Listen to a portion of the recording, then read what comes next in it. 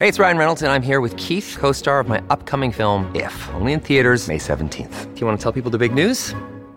All right, I'll do it. Sign up now and you'll get unlimited for $15 a month and 6 months of Paramount Plus Essential Plan on us. MintMobile.com/switch. Upfront payment of $45 equivalent to $15 per month. Unlimited over 40 gigabytes per month. Face lower speeds. Videos at 480p. Active Mint customers by 531.24 get 6 months of Paramount Plus Essential Plan. Auto renews after 6 months. Offer ends May 31st, 2024. Separate Paramount Plus registration required. Terms and conditions apply if rated PG.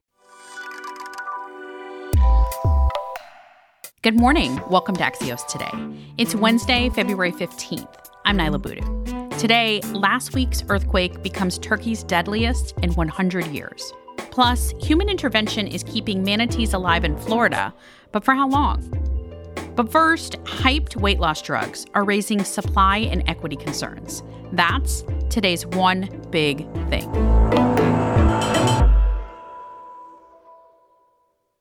In 2022, more than 5 million prescriptions were written for diabetes drugs like Ozempic to be used for weight loss. That's up from about 230,000 in 2019. The demand spiked because of social media influencers and celebrities touting the benefits, but the widespread off-label use of these diabetes drugs is raising concerns about cost and shortages. Axios' Tina Reed has been covering the story. Tina, how do drugs like Ozempic work for weight loss?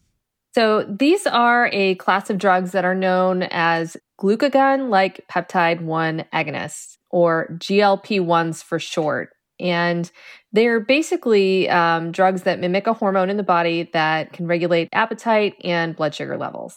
These drugs were initially approved by the FDA for use in type 2 diabetics with the side effect of being able to help people lose weight. They were so effective in helping people lose weight that they were later approved in a different formulation that was also approved by the FDA for weight loss. And how did it gain popularity for people who don't have diabetes to use it? So this actually became one of Hollywood's worst kept secrets, and a lot of doctors in general actually were so impressed by the safety profile of these drugs and their effectiveness that a lot of non-endocrinologists were actually starting to prescribe these. They got really popular on social media. That's played a large role with people posting stories about their weight loss with before and after photos and touting their benefits. So some of those before and after photos also talk about this so-called Ozempic face people get? Yes. Essentially, people have lost weight so quickly that it almost creates a facial drooping, a gaunt look in the face. People have talked about this actually being a bit numbing in their face and kind of a weird sensation. This is just one of the side effects that can be quite disturbing for people on these. They can cause nausea, diarrhea. So these drugs are not without side effects when people are taking them. They're also expensive. Ozempic can cost up to $1,400 a month out of pocket without insurance. The FDA has put it on their list of shortages. I know for diabetics, this has been a really effective drug for lowering people's A1Cs. What are the equity concerns around access here? The equity concerns are actually pretty complicated. On one hand, there is a concern that people who don't need these drugs as much as perhaps a type 2 diabetic and maybe using them for cosmetic reasons are able to basically buy these out of pocket if they can afford it, while somebody who may be a type 2 diabetic may depend on getting these drugs via insurance and might not be able to access them because of the short supply. Bigger picture, this gets a bit convoluted because when you think about treatment of obesity, there are people saying that in itself is a serious condition that is connected to so many comorbidities, including diabetes, including heart disease, including cancer. And for these people, this has been seen as a true game changer where it can help them lose, on average 15% of their body weight. So what's being done to fix supply shortages? One of the things I heard from folks was the supply is most likely going to catch up quickly. So that also raises some very real concerns about healthcare coverage and what that would mean if everyone who would benefit from these drugs actually got them covered. Creates a really tricky situation. Tina Reed is the author of Axios' Vitals newsletter. Thanks, Tina. Thank you, Nyla. An update on last week's earthquake in Syria and Turkey. Turkish President Recep Tayyip Erdogan said yesterday the death toll in his country had surpassed 35,000 people, making it now the deadliest earthquake Turkey has experienced in a century. In northern Syria, officials say the death toll there has reached at least 3,600.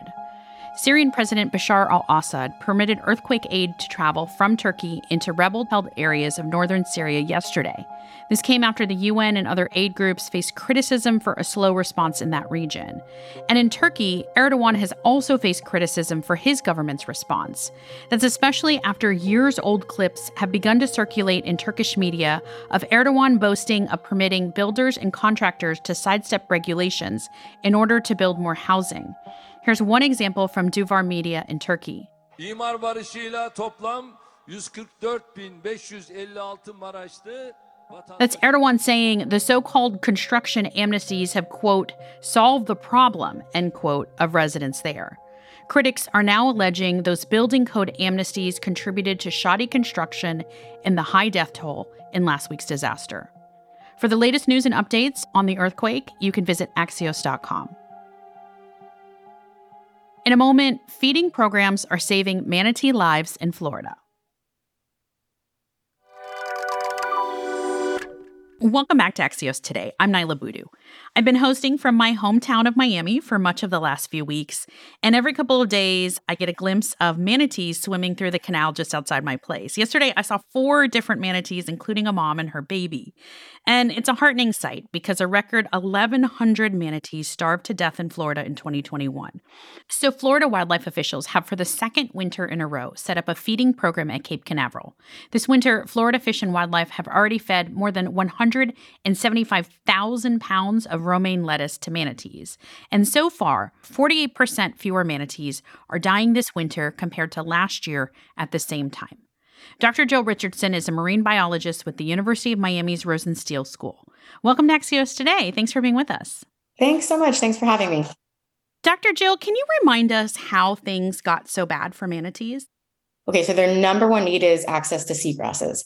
It is above and beyond the most nutritious plant they consume. So they're actually the only marine mammal that is fully herbivorous. So they eat only plants, and seagrasses provide a level of nutrition that other plants can't. So when we lose seagrasses, manatees are forced to feed on other types of plants, which are much less nutritious and oftentimes harmful to them. And why are we seeing less seagrasses? The general answer is poor water quality. So as water quality in these shallow water ecosystems deteriorates, typically as a result of runoff from fertilizers and what we call eutrophication or nutrification of the water column, as well as sedimentation in the water column that blocks the light that seagrasses needs to grow, we start to see massive declines in seagrass beds and thus the loss of the manatee's primary source of sustenance. So how much has the feeding program the Florida Fish and Wildlife set up, how much has that helped? It's helped quite a bit, and it's totally unprecedented.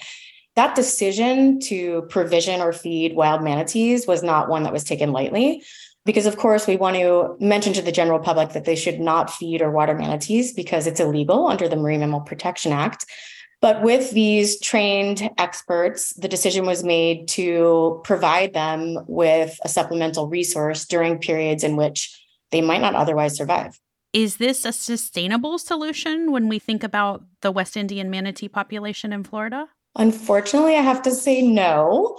And if we don't get working hard on improving water quality in our shallow water bays and shallow water coastal ecosystems, it's like putting a Band-Aid on a really big problem. So yes, we're able to sustain them through a harsh winter, but long-term, I don't believe this is a viable solution.